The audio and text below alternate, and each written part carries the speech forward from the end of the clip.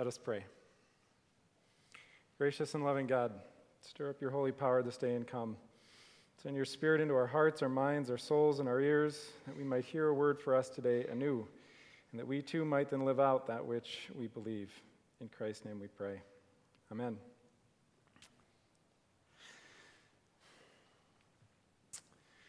One of my very first memories of even being here at Shepherd of the Hills on one of the first weeks when I walked in 9 years ago was walking down the hall and into the conference room just across from my office. And I walked in and sat down at the table with Norm Groth, who was there with a giant magnifying glass about this big. They were reading stewardship reports together at the table. Earl Dresser was there, who was the CEO of Methodist Hospital. Milford Langhow, and on the far side was Al Hausch. These guys were plotting the finality of Shepherd of the Hills elevator fund and how they were going to get the last drop of money that had been promised, and they were going to get it. What I later found out is I just sort of had assumed that Al was kind of a natural fundraiser, but this was not the case, actually. It turns out that he had to be asked to do this. But this group of guys, I've had the chance to stand here and give thanks for their lives. Many of them aren't here anymore, and when I look out, I see a lot of people from Shepherd who are here, who are grateful. These are the leaders that have been the leaders of this family of faith for decades. They've been on church council, they've led capital appeals, they have been the organizers of family events, they've been our spiritual leaders, our public leaders, and our family leaders. And one of the greatest honors that I get to do on days like today is speak words of gratitude and just to say thank you to their families and to their kids who have poured their hearts and souls into making this family of faith what we are. And so I am grateful. So grateful for years of leadership, for generosity from Al and Karen, and for the generosity of Jean and Al, and for all the love, kindness, prayers, and support. With grateful hearts, we all say thank you. I didn't know, like I said, that Al wasn't a natural fundraiser. I just sort of would have assumed this was in his wheelhouse of skills and talents. But in fact, he had to be asked to do it. Al became a contributor to Augsburg, I think as a result of some of his relationships here. I think he was actually appointed to the Augsburg board because of his relationship here and our relationship with Augsburg.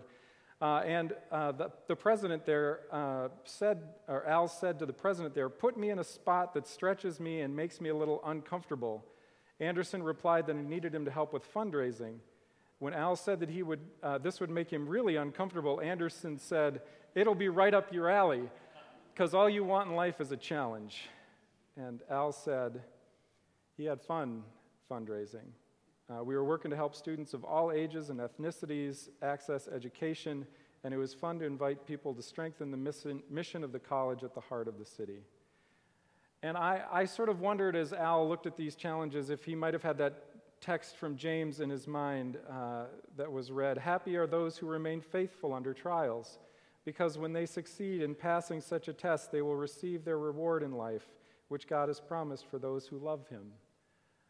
I wondered if Al took up those trials and challenges because he knew somehow that trials and challenges, when they lead to success, as they often did for Al, they become the building blocks of faith through a sense of perseverance and accomplishment.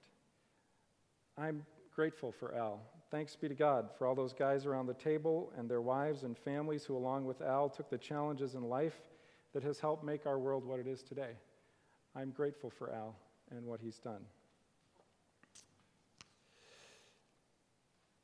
The sadness that I have is that I knew Al primarily after Parkinson's has already taken such a toll, and this is a terrible disease. In fact, some of my earliest memories of Al, in addition to being in that council room, was that I sat next to him at church council meetings because the medication would make him sleepy, and so I sat next to him so I could poke him and make sure that he didn't fall asleep.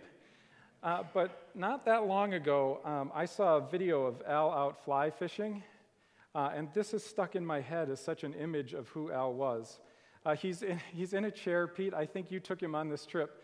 He's sitting in one of those old school folding chairs with sort of the vinyl plaid strips on them. He's got on a floppy fisherman's hat. I think it was a yellow shirt, and he's got on his fly fishing vest. And he's sat alongside of a stream on this beautiful, beautiful day with grass that is like covering up his entire legs so you can't quite see them. And if I remember right at this point, Al could hardly walk. And then all of a sudden in the video, Al has a fly fishing pole and a fly fishing rod in his hand. And I swear I would have sworn that the video was edited, because it was all of a sudden, it was just this beautiful arcing cast of a fly fisherman, and the fly landed in the middle of the stream, and he would hold it there, and then he would go right back at it again. This artful arc of fly fishing cast, and it was beautiful as ever. I got chills just watching it loop back and forth in that figure eight and land and start again. That motion had been so grooved into his heart and mind and soul. And for me, this paints a picture of a life that had taken the heart and practiced grooves of a Christian life. From his underlying in 2 Peter, Al's daily castings in that perfect fluid motion of goodness and knowledge, self-control, endurance, godliness, compassion, affection, and love. These are the qualities with which Al fished his whole life. Emotion so grooved, even as the horrible disease that took his toll on him could not take away the casting beauty of his arm. And in that video, I was reminded of how fond Jesus was of fishing. And I see all of that casting love poured so deeply into his family, his sons and his grandchildren, and all of his friends. I wanted to give Al sort of the last word. I figured that was kind of fair. And Al actually dictated a little sort of biography, so to speak. And there is this 2 sort of vignette gem that for me just captured Al and Al's heart. And so I'm going to read it and give this to you as Al's sort of tribute to his own life. And I can tell from reading it, these are the things that are most important to him. Because all of a sudden the narrative just... Al says, I met Karen when I was a sophomore at Iowa State. She was an incoming freshman. There was an event at Iowa State. It was a blind date, and it worked out nicely. Karen and I dated through college. I didn't get engaged or pinned to her, but then in about 1959, she was about ready to graduate from Drake. One day on the phone, she said, "You have to fish or cut bait, Alan, because I have a friend here that I've been dating. I want to know if I should pursue our relationship or not."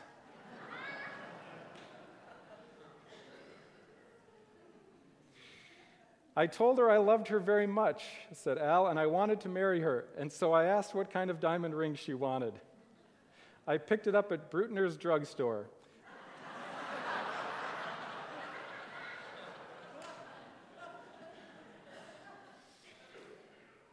That was it.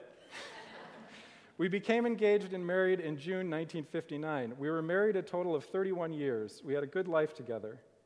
Marrying Karen brought Christ into my life. I remember her telling me that I wasn't the most important person in her life. Jesus Christ was. This got my attention. I was indoctrinated. I love the fact that he used the word indoctrinated. Like it was some sort of medical treatment that he had to endure or something. I was indoctrinated into the Lutheran background in the Lutheran Church. I joined the Lutheran Church and have been a Lutheran ever since. My faith has developed quite a bit since that day I first met her. She had been an important part of my faith development as well as the various mentors that I had through the years. I am thankful for all their help in my faith development. Thankfully, our boys, Scott and Steve, have their faith too. Scott was born in 1960, Steve in 1962. They are good kids. They have families of their own. Scott has 4 children. Jordan is the oldest, then AJ, Austin, and Haley. Every 2 years they had a child. just good to note how that...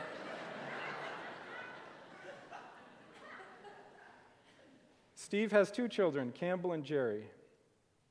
We are very proud of these grandkids. I was very lonesome after Karen's death in January 1990. It was a difficult time for me.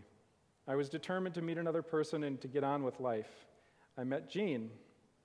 I was dating another woman at the time and bobbed back and forth between them.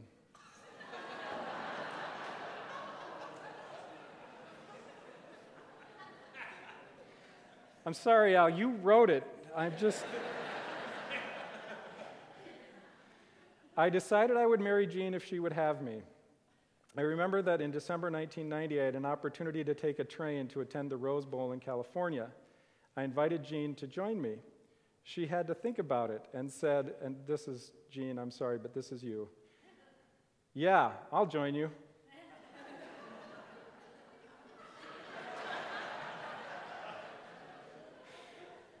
They would have had, and I love this bit too, they would have had special accommodations for her separate from me. Thank you. It sounded like a nice trip. We took the trip and fell in love on that trip. We truly did. I asked her to marry me on that trip. She decided it was a little premature to make the decision. Deep down, I think she had already made the decision and was willing to go. But in January of 1991, I took her to Chicago to meet Chuck and Mel. Then we went to meet her parents. Her sisters had already checked me out and said I was okay. I wanted to meet her folks, and they wanted to meet me. So I remember going to Don and Lucy Spielman's house. Don said, "What do you like to drink?" I said, "What do you like to drink?" He said, "I like to drink Manhattan." I said, "I did too." We had 2 Manhattans, and I proposed marriage, asked for Jean's hand in marriage. They said yes. Everything has been good since then.